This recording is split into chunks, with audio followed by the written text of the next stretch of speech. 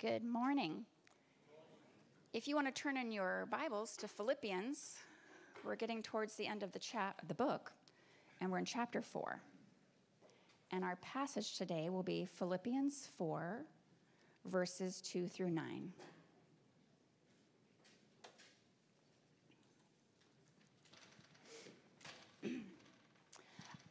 I entreat Euodia and I entreat Syntyche to agree in the Lord. Yes, I ask you also, true companion, help these women who have labored side by side with me in the gospel together with Clement and the rest of my fellow workers, whose names are in the book of life. Rejoice in the Lord always. Again, I will say rejoice. Let your reasonableness be known to everyone. The Lord is at hand. Do not be anxious about anything, but in everything, by prayer and supplication with thanksgiving, let your requests be made known to God, and the peace of God, which surpasses all understanding, will guard your hearts and your minds in Christ Jesus. Finally, brothers, whatever is true, whatever is honorable, whatever is just, whatever is pure, whatever is lovely, whatever is commendable, if there is any excellence, if there is anything worthy of praise, think about these things. What you have learned and received and heard and seen in me, practice these things, and the God of peace will be with you. This is the word of the Lord. Thanks.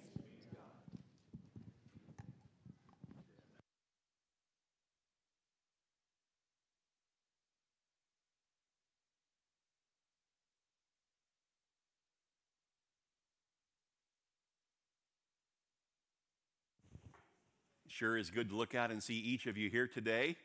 Thank you for worshiping at Vero Bible Fellowship. Most of you, this is your home church, and we're very thankful that it's your home church.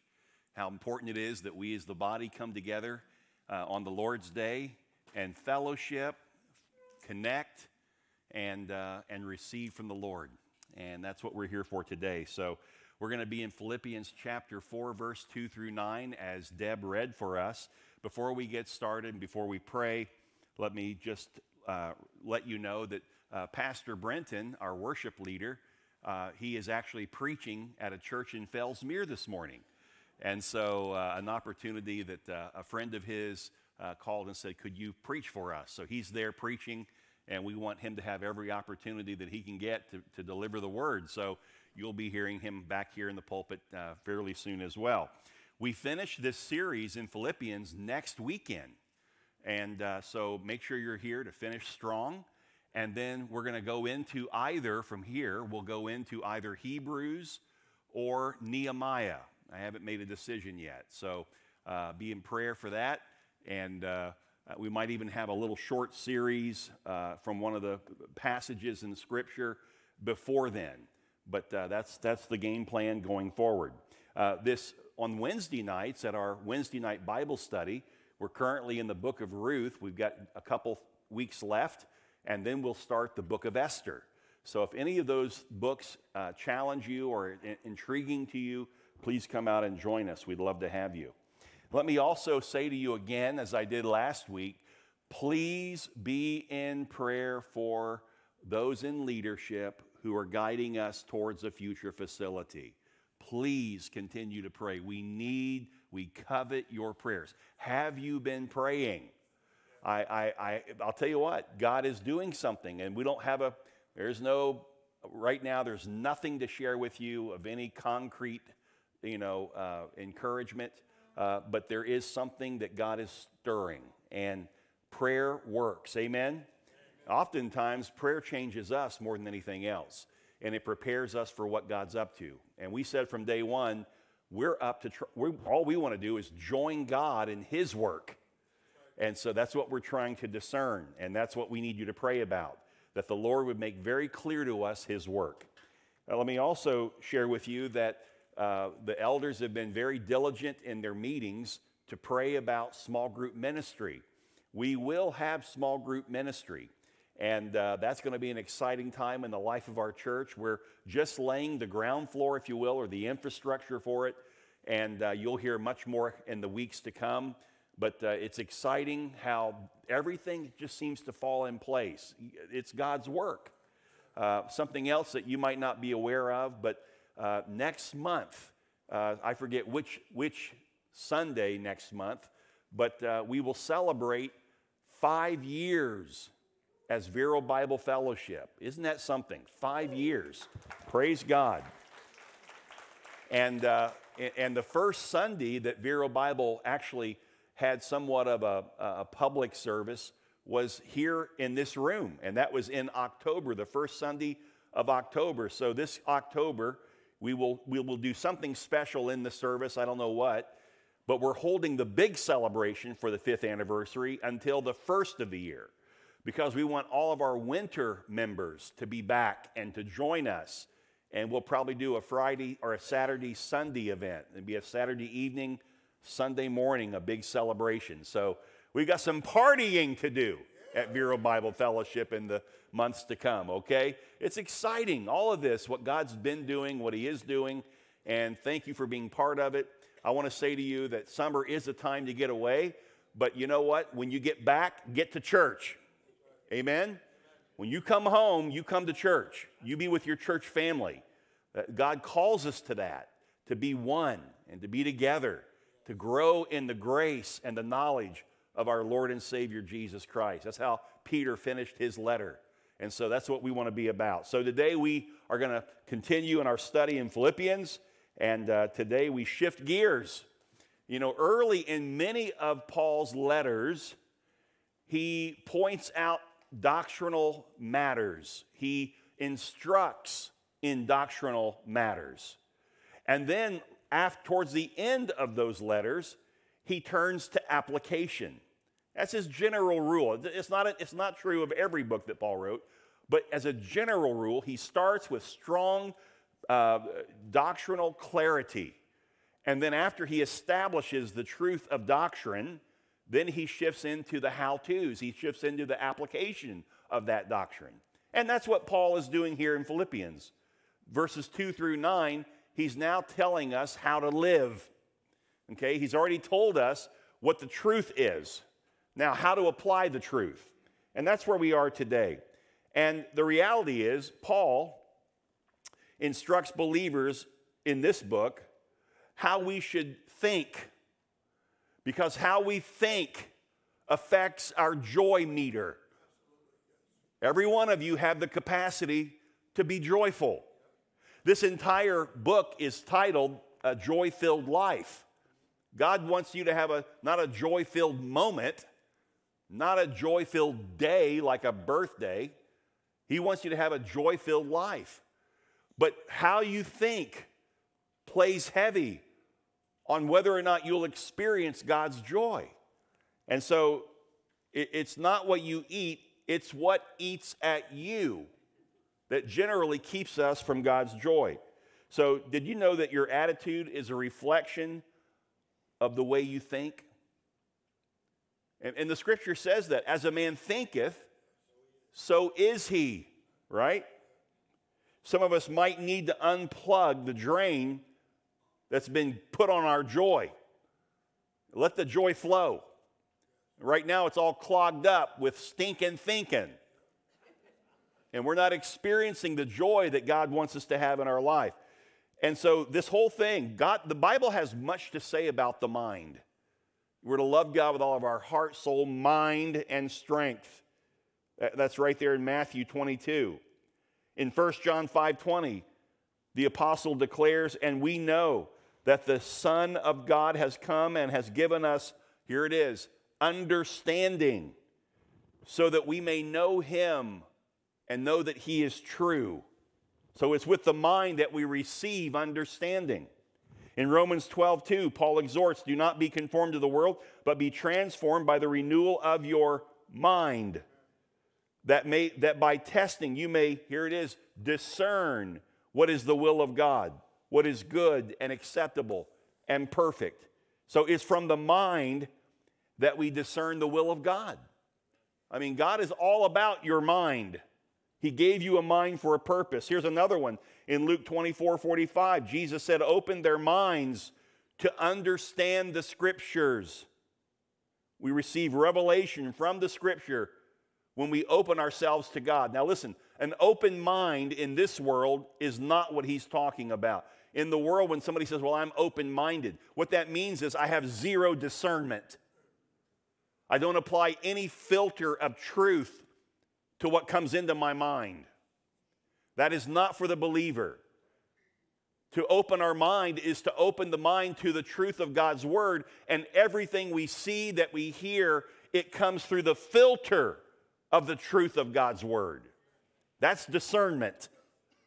And God's calling us to be discerning through the mind, how we think. How do we think? Based on how we read the Scripture, how we know the Word of God. We've studied it, we know, and we measure things by it. And then Romans 8:5, Paul said, for those who live according to the flesh, set their minds on the things of the flesh. But those who live according to the Spirit, listen, they set their minds on the things of the Spirit. So setting the mind on spiritual things is crucial to walking in the Spirit. You can't walk in the Spirit when your mind is focused on fleshly things. Now, Proverbs 23:7. I said it earlier. As a man thinketh, so he is, or so is he. So what do you think about the mind? Did you know that it has such a direct impact on your level of joy? It does. So today, Paul takes us on this journey. So let me give you, if I can, 2 or 3, maybe 4, I'll just see how the Lord leads me this morning, points of that Paul brings out. And they're all in the text. I'm not sure how far we'll get or what we'll do here, but let's just go with it and see what the Lord does.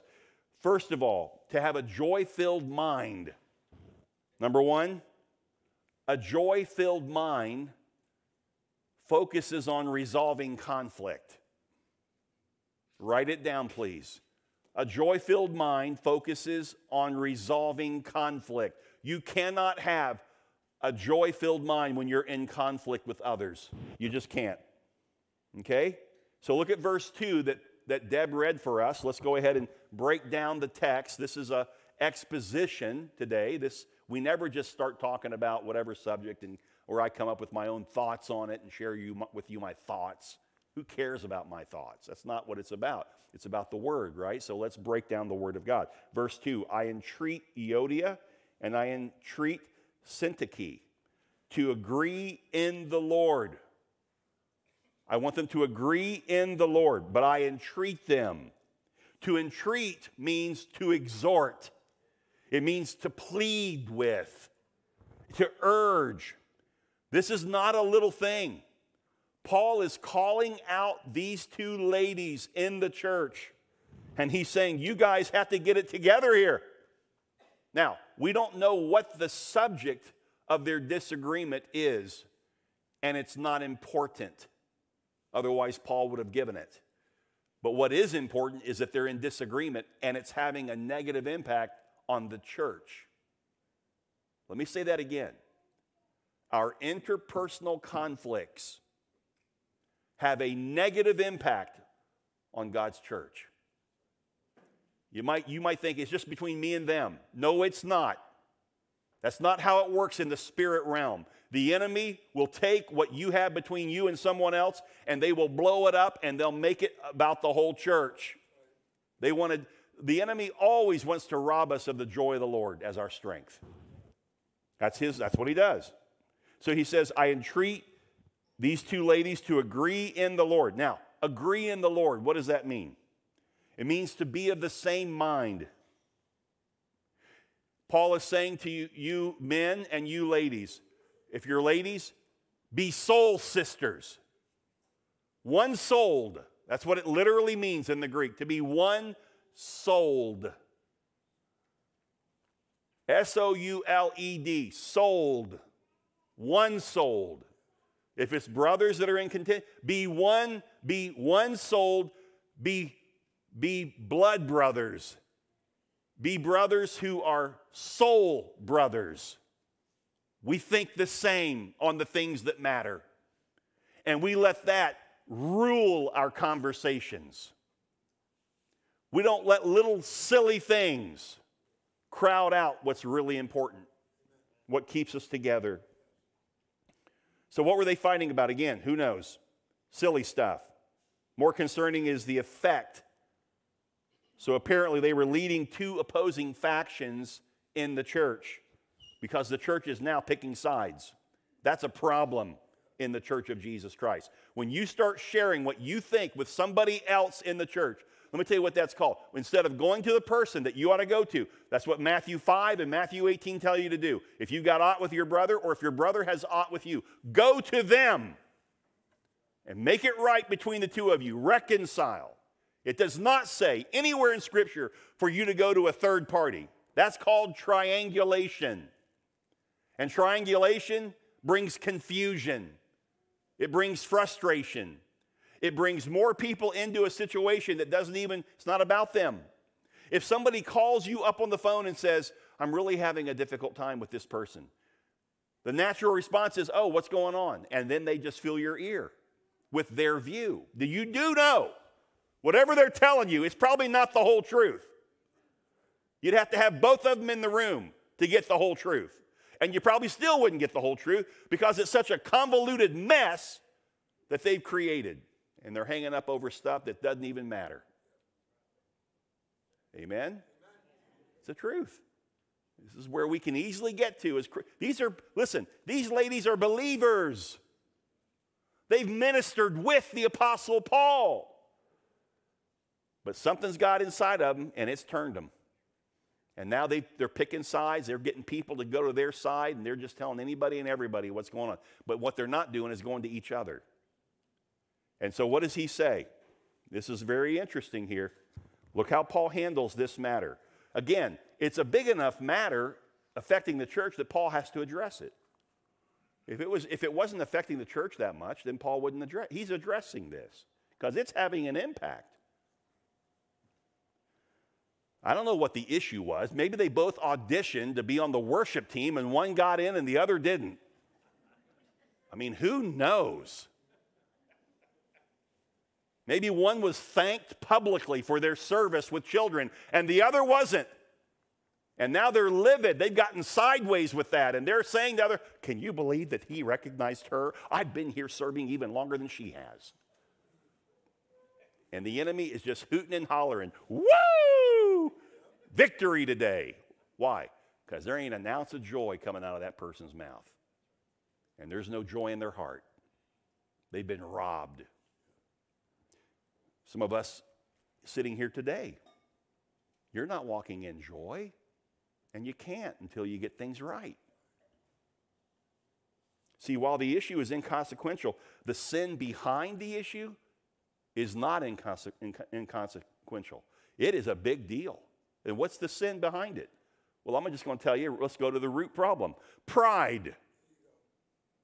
You're too proud to go to the person and say, listen, we can go into everything and talk about it, but the reality is it doesn't really matter because I acted wrongly. And I'm going to own my stuff, and I'm going to tell you I'm sorry for what I've done. See, that's what brothers, that's what sisters do who know the Lord. A contentious heart and a joyful mind never coexist. That's why the point of contention needs to be resolved. As long as you feed the pride monster inside of you, you'll never have peace. You'll never have joy. You'll never contribute positively to your church family. As long as that stuff exists, the church is going to suffer for it. The church won't be one. The church won't be whole, because what happens is people pick up on your bad attitude. They pick up on your somber spirit. They pick up on you walking around, woe is me, whatever theme song you've created for yourself, and people see it. Hey, what's going on? What's wrong? Well, let me tell you. And then they blast off on the other person. And now you've got more people in the church who are picking sides. We've had that here in Vero Bible Fellowship. We've already had it. We're a 5-year-old church. We've already experienced that. Somebody spreads a word, instead of coming to the source, the person they have an issue with, they go to other people. And then other people start picking sides. And they don't even have a clue what they're talking about. Serious stuff. It can rob us of joy.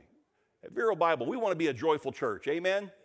And I think we are a joyful church. But don't think for a second the enemy's going to lay back and say, well, I can't touch them. It's when you're following Christ that the enemy puts a crosshair on you. And if you're finding temptation to not recover and reconcile with somebody in the church, that's just a clear indicator that you must be doing something right. The enemy's trying to get you not to do what you ought to do. Do what's right. Go ahead and finish what you started. Walk as a child in the light, not in the darkness. Amen. Enough preaching. Let's keep moving. Get back to teaching.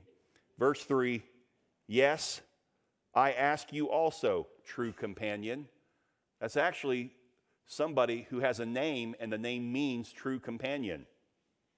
If you want to know what the Greek word for true companion is, it's syzygos. What a name. Syzygos. Syzygos. If you're writing it down, syzygos. So here Paul is saying, yes, I ask you also, syzygos, okay, help these women.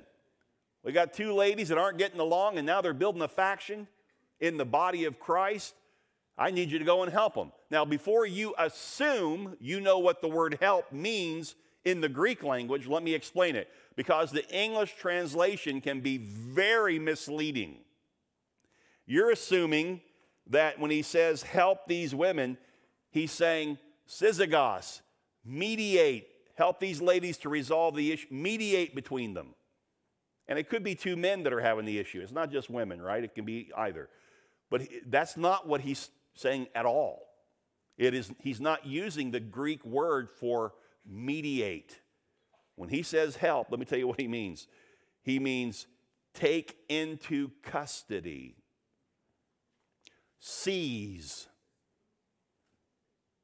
grasp, apprehend. What is he saying to syzygos? I want you to arrest these ladies in their sinful condition. It's affecting the church, their sinful behavior. They're not resolving the issue as they should. So seize them. It doesn't mean physically seizing, grabbing hold of them with, I just did that, and you probably thought, oh my goodness. That's not what I meant, I'm sorry. But seizing in the sense of stopping them.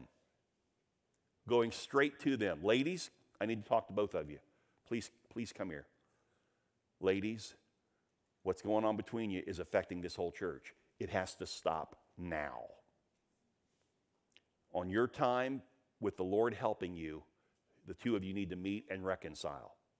But until you do not speak to another person in this church about your problem.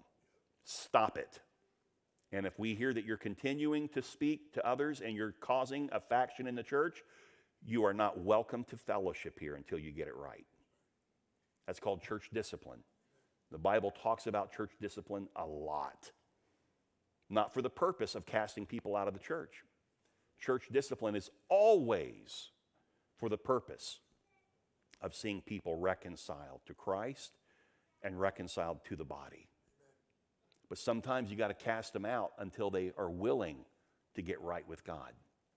So if you're going to act like the world and spread little gossip rumors and have negative fault finding and whatever else you're doing, we're going to put you out in the world and say, go ahead. And we're praying that, Lord, reveal to them just how wicked their heart has been on this matter. Let them see it for what it is. And then as soon as they see it, we receive them back again. See, the goal is not to keep people away from the church. The goal is to get people right so they can be part of the church. Amen? Listen, this is not a club. This is not a HOA thing here. I'm not throwing down HOA regulations and rules here. This is not man's idea. Listen, the church belongs to Christ, right? Isn't that true? Upon this rock, I will build my church. not Greg's church, not the elders' church, my church. Those guys are just under shepherds. I'm the great shepherd. I'm the good shepherd. They're under shepherds. But I've given them instruction by the word of God how to handle matters in my church. And they need to carry it out because those who teach will be held to a higher accountability before God than anybody else. So they better keep track of what's going on in the church, and they better handle it in a loving way, but be firm and handle it. That word there, help these women. Take them into custody, seize them, grasp them, apprehend them. We cannot allow this to continue to happen in the life of the church. It will bring harm to the church. And the church, when that happens, is harmed greatly. Any church. It's not a good thing. He says, looking further, and by the way, these are two good ladies. These are ladies who served with Paul. These ladies are saved. These are not wolves that have come in sheep's clothing, have snuck into the church and are doing this. These are ladies who are truly saved. But here's the deal. Sometimes good people get off track, right? In our interpersonal relationships, it's hard to have that's why people jump around from church to church. They stay just long enough until they get offended just a little bit by somebody. And they don't keep track of all their offenses, but they do keep track of everybody else's offenses. And what do? Well, I'm moving on. I'll find another church. Well, you're just taking all your mess somewhere else. Believe me, if you came to this church from somewhere else because you got your feelings hurt and you never resolved it with them, please go back and get it right first and then come to it. If God's leading you, then come here. But if you get it right, you might want to stay. This church hopping that's not of the Lord. And so it's important for us as a church to deal with our relationships. Listen, you do know God's the one who designed church to be the people. And the people are different in every way, shape, and form. No two people here are alike. We all like different things. There's some of you I could sit and talk for an hour because you love to fish like I like to fish. We've got that in common. There's others of you that you're into something that I could care less about. I don't care to sit for an hour and talk to you about it. Sometimes I need to because the Bible calls me to be part of the whole church, right? But that's the beauty of church. God's put me with all these different people, all these weird people, as if I'm not weird. We're all weird. We're all unique. We're all different. God designed it that way. And the more time we spend together, the greater the opportunity, the temptation to get wounded from each other. Good grief. You know what healthy marriage is? Healthy marriage is two people who throughout their marriage have had all kinds of disagreements, but they've learned to work through them and stay together. They're stronger because of the conflicts in the marriage. The conflict didn't cause them to run the other way. The conflict said, hey, it's a big deal. We're going to work through it. God put us together. God's got an answer for us. And generally what it means to have a marriage that works is I get out of my wife's backyard. And I get in my own backyard and let God do a work in me. And as he does a work in me, it changes me in that relationship with my wife. And she's to do the same. But if she doesn't, that's not on me, that's on her. But I'm going to do what God's called me to do, amen? And that's what Renee and I, 30, I was wrong the other day. I said we'll be married 38 years. We'll be married 39 years in September. 39. She thought it was 38 too, so man, I got out of that one. Woo! Man, oh man.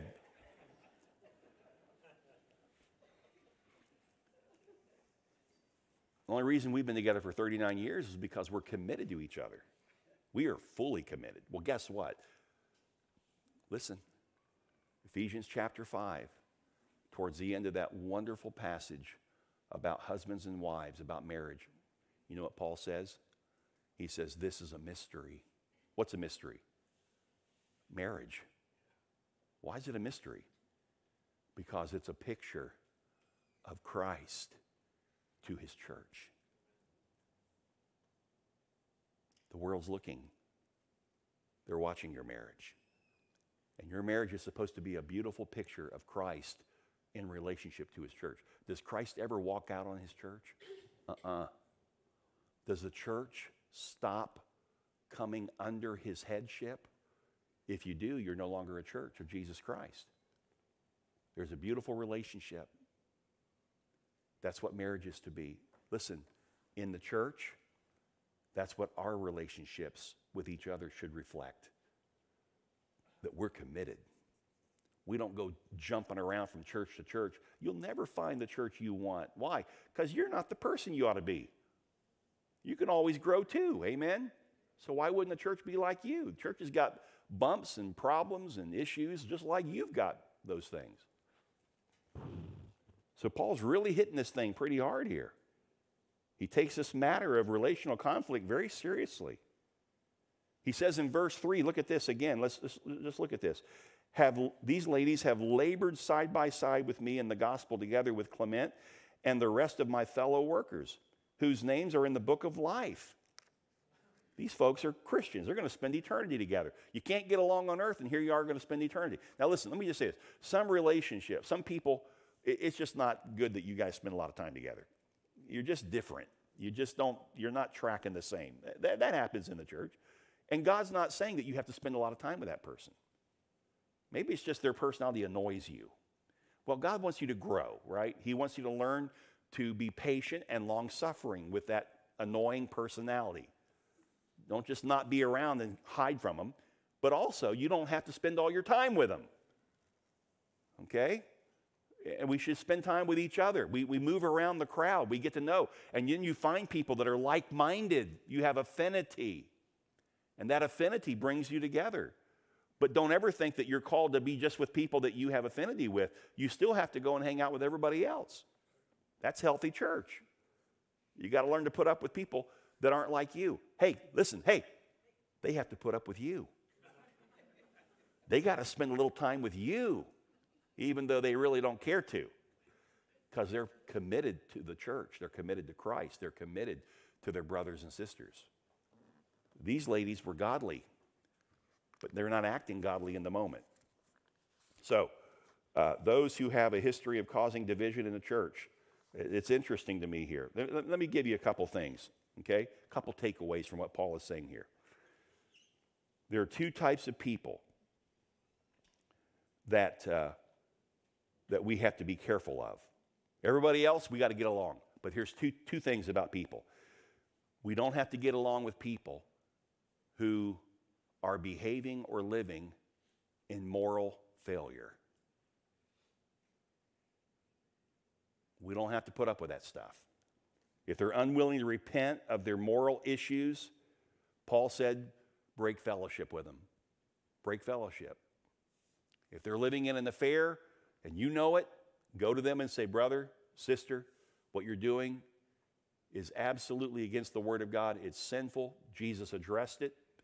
You know what's right. I'm asking you to stop. I'm asking you to seek repentance before God. Get your life back in order. And they look at you and laugh you off. Hey, dude, just mind your own business. So what do you do next? You say, brother, if you won't get this together, we're going to have to go talk to the elders together. You bring it before the elders.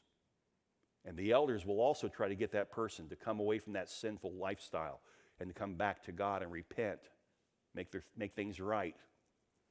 If they don't, the elders will say to them, you're not welcome to come and worship here because you're unwilling to repent. And by you being there in that state, you will have influence with others who are weak. They'll see you here and they'll go, oh, it doesn't really matter. You ever heard a church say, God loves you just the way you are? Okay, here's the reality. God loves you because he created you. Nowhere in Scripture does God love the way you are, where you get to pick and choose how you want to be, and God loves that. God loves you as a created being, but he's calling you out of the way you are and into a better way. Amen? That's the book of Hebrews, by the way. Through Christ, it's always a better way. don't take the wrong way. Then there's another type of person too, and that's those who have history of causing division in the church. When we see someone who just will not change, they keep having conflict with people. They keep stirring up behind the leaders of the church, stirring up negative reports. And they won't go to the leaders. They won't come and tell us what they're thinking, what they're telling others. And when we confront them lovingly, they still don't share everything. And even when we say, please stop, you either come to us and deal with it, but you don't have a right to go to the body and open up a can of worms. Because what we're telling you is there's a right way and a wrong way to handle matters. And generally speaking, the reason people don't want to go to the leaders is because they enjoy what they're doing. They're getting an audience. They're getting people to side with them. It gives them a sense of pride that rises up. You know, look, I've got my own following. There's a lot of things, but it's wrong. Right is right, wrong is wrong. And we should call out one another when we're wrong. And we should encourage one another when they do right. Amen? That's what it means to be part of God's family. So the warning here is clear. Don't allow contentious or divisive people to continue in their sin. Let me give you a passage. Titus chapter 3, verse 10. Write that down. Titus 3:10. Let me read it for you. Here it is. As for a person who stirs up division. Now he's talking about the church. Somebody in church who's stirring up division. After warning him once and then twice, have nothing more to do with him. You know that they are talking to other people rather than going to the person they have an issue with. Warn them again, then have nothing to do with them. Treat them like a pagan. They might be saved, but treat them like a pagan because that's what they're acting like. And if it continues and it builds a faction, the elders will take it a step further. You're no longer, it breaks our heart to say this to you, but you're not welcome to have fellowship here because you've been warned. And we're seeing a pattern of this in your life. You do this a lot. And it tears down the church. It holds back the church from being joy-filled. So we deal with it. When you come into a relational conflict with someone, ask 3 questions. Write these down. 1, is this conflict over a matter of eternal significance? Is what I'm struggling with this other person, does it have eternal significance or is it trivial? If it's not of eternal significance, let it go and reconcile. Number 2, is this a matter of biblical conviction? Can I turn to a specific passage of Scripture, which, by the way, not taken out of context, but given in context, turn to a Scripture, and can I clearly cite a convincing doctrinal position? In other words, if there is a position that the Bible holds and they're taking a different position, you lovingly confront them with that and say, brother, I'm going to show you right here in the text. This is why what you're saying, what you're believing is false. Here it is right here. And while we're at it, let me just go ahead and turn, and it's over here. And by the way, it's also back here.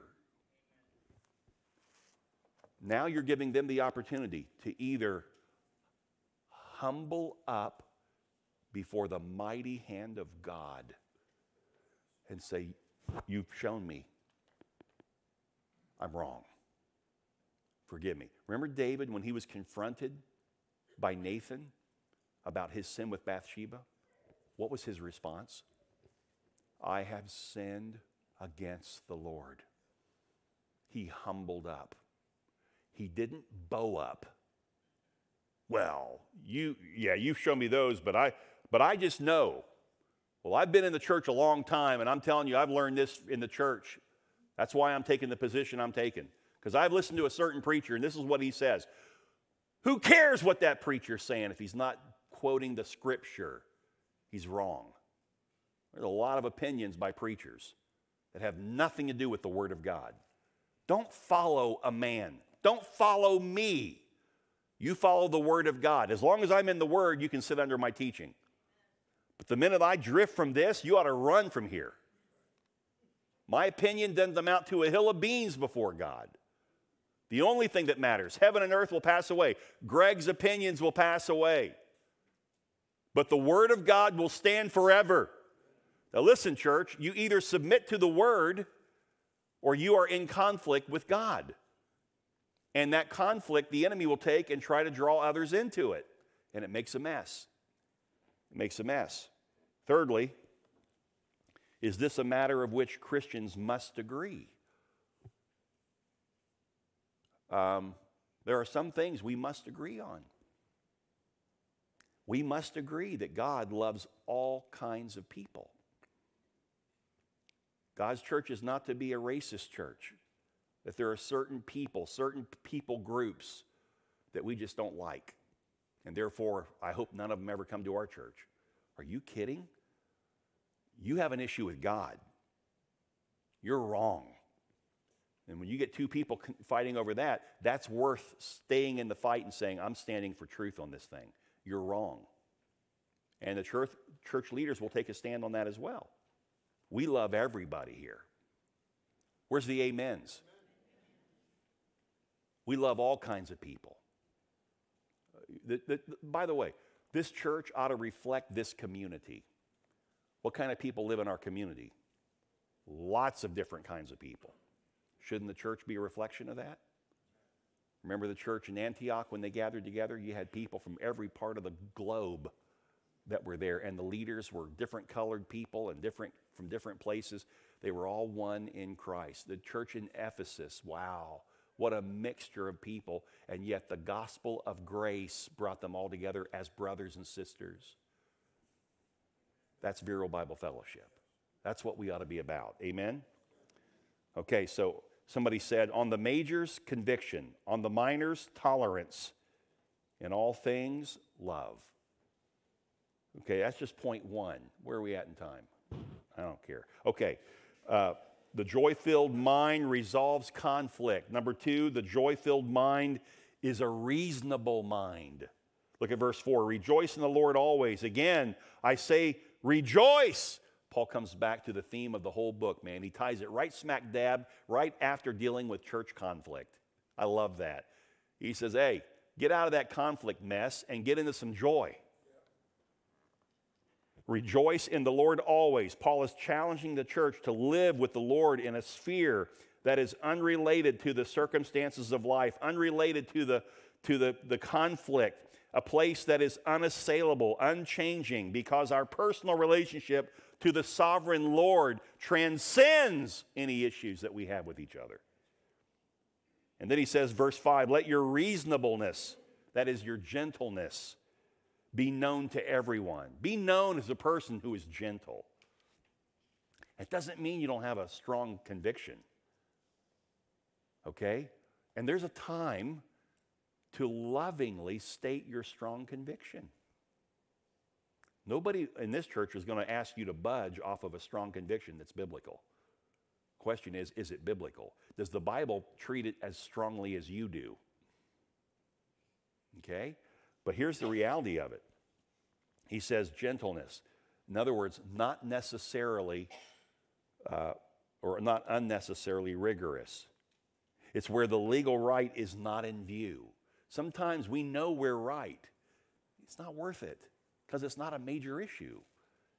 So let it go. Just let it go. You don't have to live in that world where you have to win every time. Where I'm right and you got to know I'm right. I got to hear you say I'm right. Otherwise, I'm not going to stop telling you what I need. I'm just going to keep right on going until you tell me, okay, you beat me down. You're right. Some things aren't worth it. There are other things that are worth it. Okay?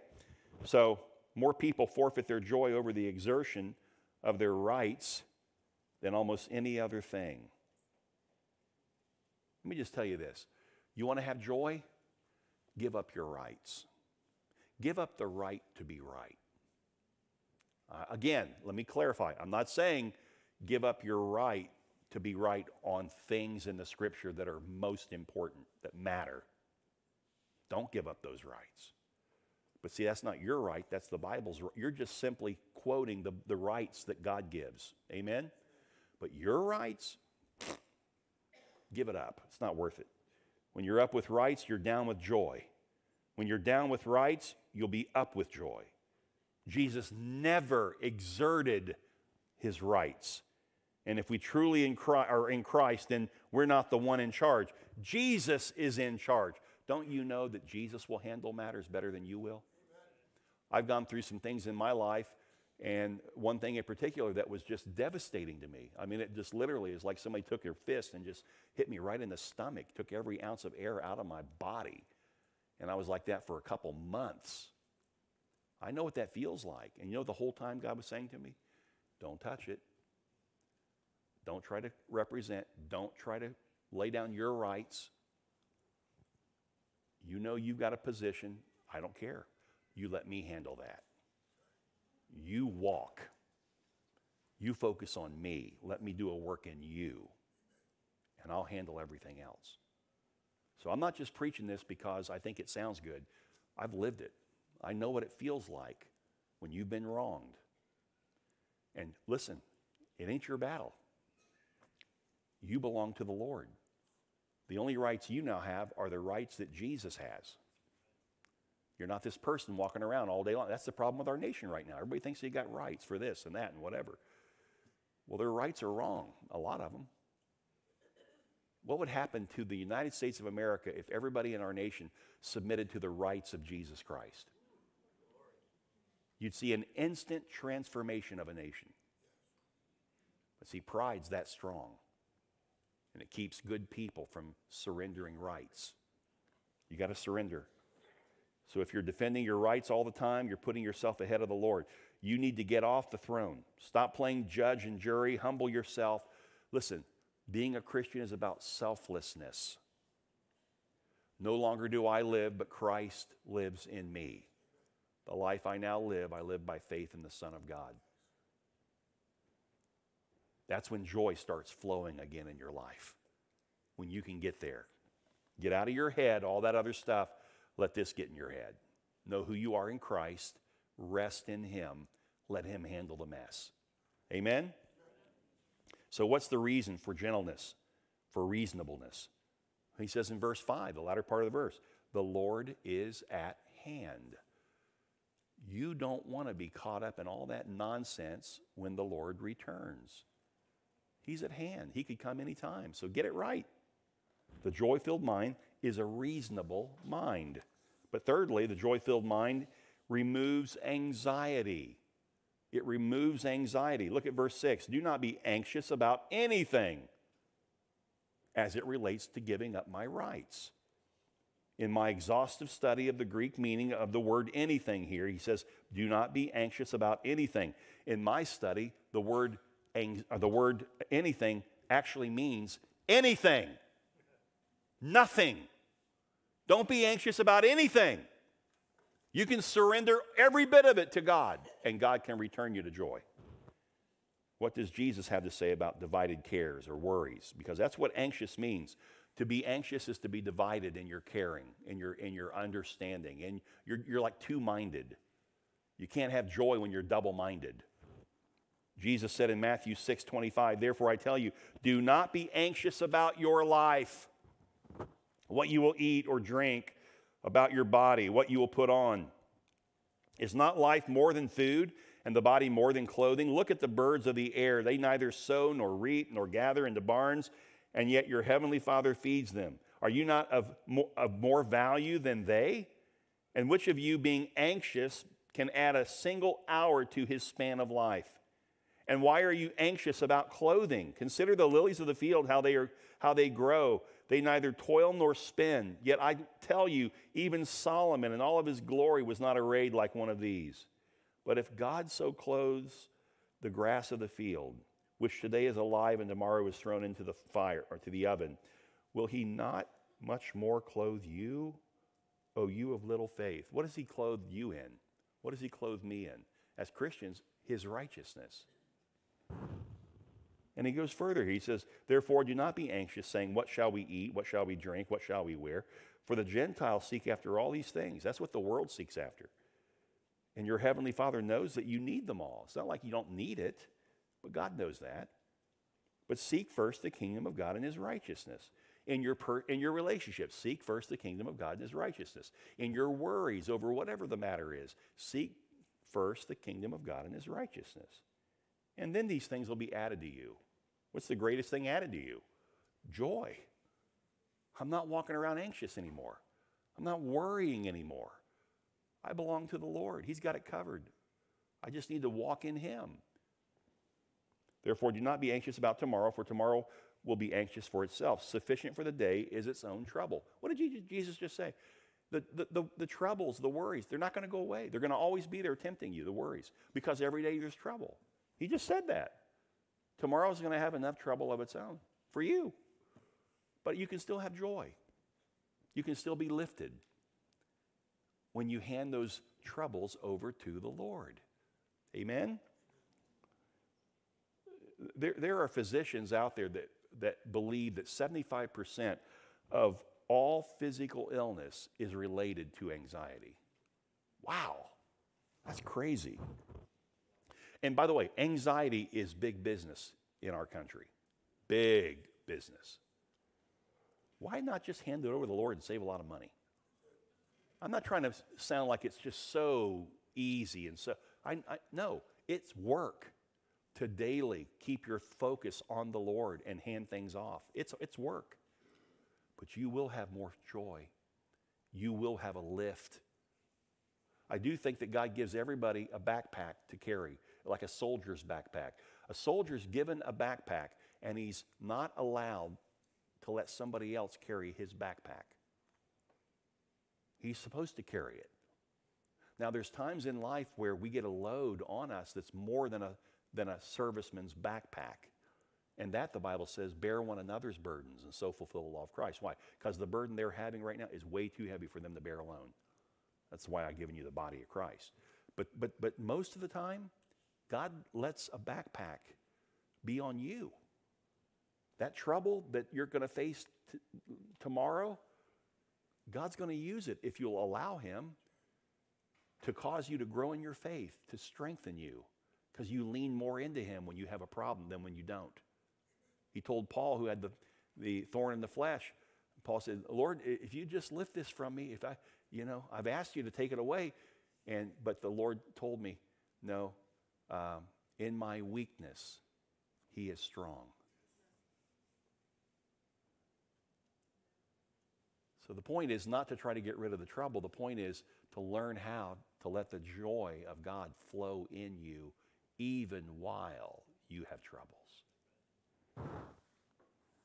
Verse 6, in everything, by prayer and supplication, let your requests be made known to God. Prayer is communing with God. Listen what supplication is. It's making an urgent request to meet a need. And he's saying, do it. Do it. And do it with thanksgiving. Thanksgiving always amps up your faith. When you come to God with a thankful heart, you say, what are you thankful for, man? You're in a mess. Because my God is bigger than my mess. And God has blessed me so much, and I'm so thankful to be his child. And you come with that attitude and bring your supplication, don't you know that your faith is strengthened in that? Because you're trusting God. And here's the result you can expect. Look what he says in verse 7. And the peace of God. Wow. The peace doesn't come until you have a problem that you can't fix, and you turn to God in faith, believing, and show with thanksgiving that, God, I'm trusting you with this. And now, and only now, the peace of God, which surpasses all understanding. That doesn't mean a peace that cannot be defined. It just means it's a peace that goes beyond my understanding. In other words, it doesn't make sense why I have so much peace right now, but I've got it. Amen? I need to get beyond that problem, that anxiety. Having the peace of God brings me beyond what my understanding can fully grasp. Verse 7, again, will guard, and the peace of God, which surpasses all understanding, will guard your hearts and your minds in Christ Jesus. In other words, once I come into the peace of God, I'm like, what was I thinking before that I let that take me like it did? How did I get there in my thinking? It's only caused me anxiety. See, it's after you come into the peace of God, you begin to look back and you go, why did it take me so long to get here? So genuine, thankful prayer produces peace, joy, and rest. Paul gives us practical application on these things. One last thought, be quick. The joy-filled mind focuses on things that bring God's peace. Verse 8, look at it. The joy-filled mind focuses on things that bring God's peace. See, you can help yourself. If you get up in the morning and you just turn on the news, you're going to be filled up with all kinds of negative stuff, and it's just going to cause worry. Okay, that's on you. Okay, here's what Paul says. Here's how you should be thinking when you get up in the morning. Finally, brothers, whatever is true, what does that mean? True of God. Okay? Whatever is honorable, what does that mean? Worthy of respect. Whatever is just, whatever conforms with the character of God, that's just. If it doesn't conform with the character of God, it's not just. They can say all day long social justice. Most of what they mean by social justice does not line up with the character of God. Whatever is pure, that means innocent, uncorrupted. Whatever is lovely, that which brings righteous pleasure. Things that are lovely are the things that bring into you righteous pleasure. Okay? Whatever is commendable, that means whatever is of a good report. Get off the news. That's a negative report. Fill your mind with a good report. If there is any excellence, that means, is it morally excellent? If there is anything worthy of praise, if there is anything worthy of honoring God, think about these things. Now, what you do when you walk through those wonderful things, you are absolutely limiting the amount of anxiety that comes into you. And the part of it that you can't control, it's just going to be there because of trouble, trials. You follow through prayer with thanksgiving. You give it to God. And the peace of God that goes beyond all understanding will guard your heart and your mind in Christ Jesus. A recipe for joy. So take the drain out of your joy. Let it flow again. Okay? Plug it up. Okay? What you want to do is the way it flows is through verses 8, or actually verse 8. Just focus on that each day. Verse 9, what you have learned and received and heard and seen in me, practice these things, and the God of peace will be with you. Paul's saying, I'm living my life in joy and peace and rest. Why aren't you? Wait a minute. Paul's in prison in Rome when he said this. You can have peace anywhere. You can have joy anywhere. Do you have it? Today, Paul's shown you by the Word of God how to get it. If you've lost it, you can get it back. Amen?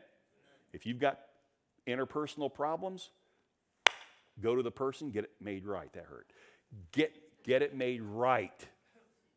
Don't waste any more time. Amen? Father, thank you today for your word. Thank you just for the whole study in Philippians. In a day that we live, it's so easy to let the outside influences change how we live on the inside. We lose our joy. But God, joy has nothing to do with circumstances outside. Joy is the inner working of God in our heart. We know who He is, and because we know who He is, we know who we are.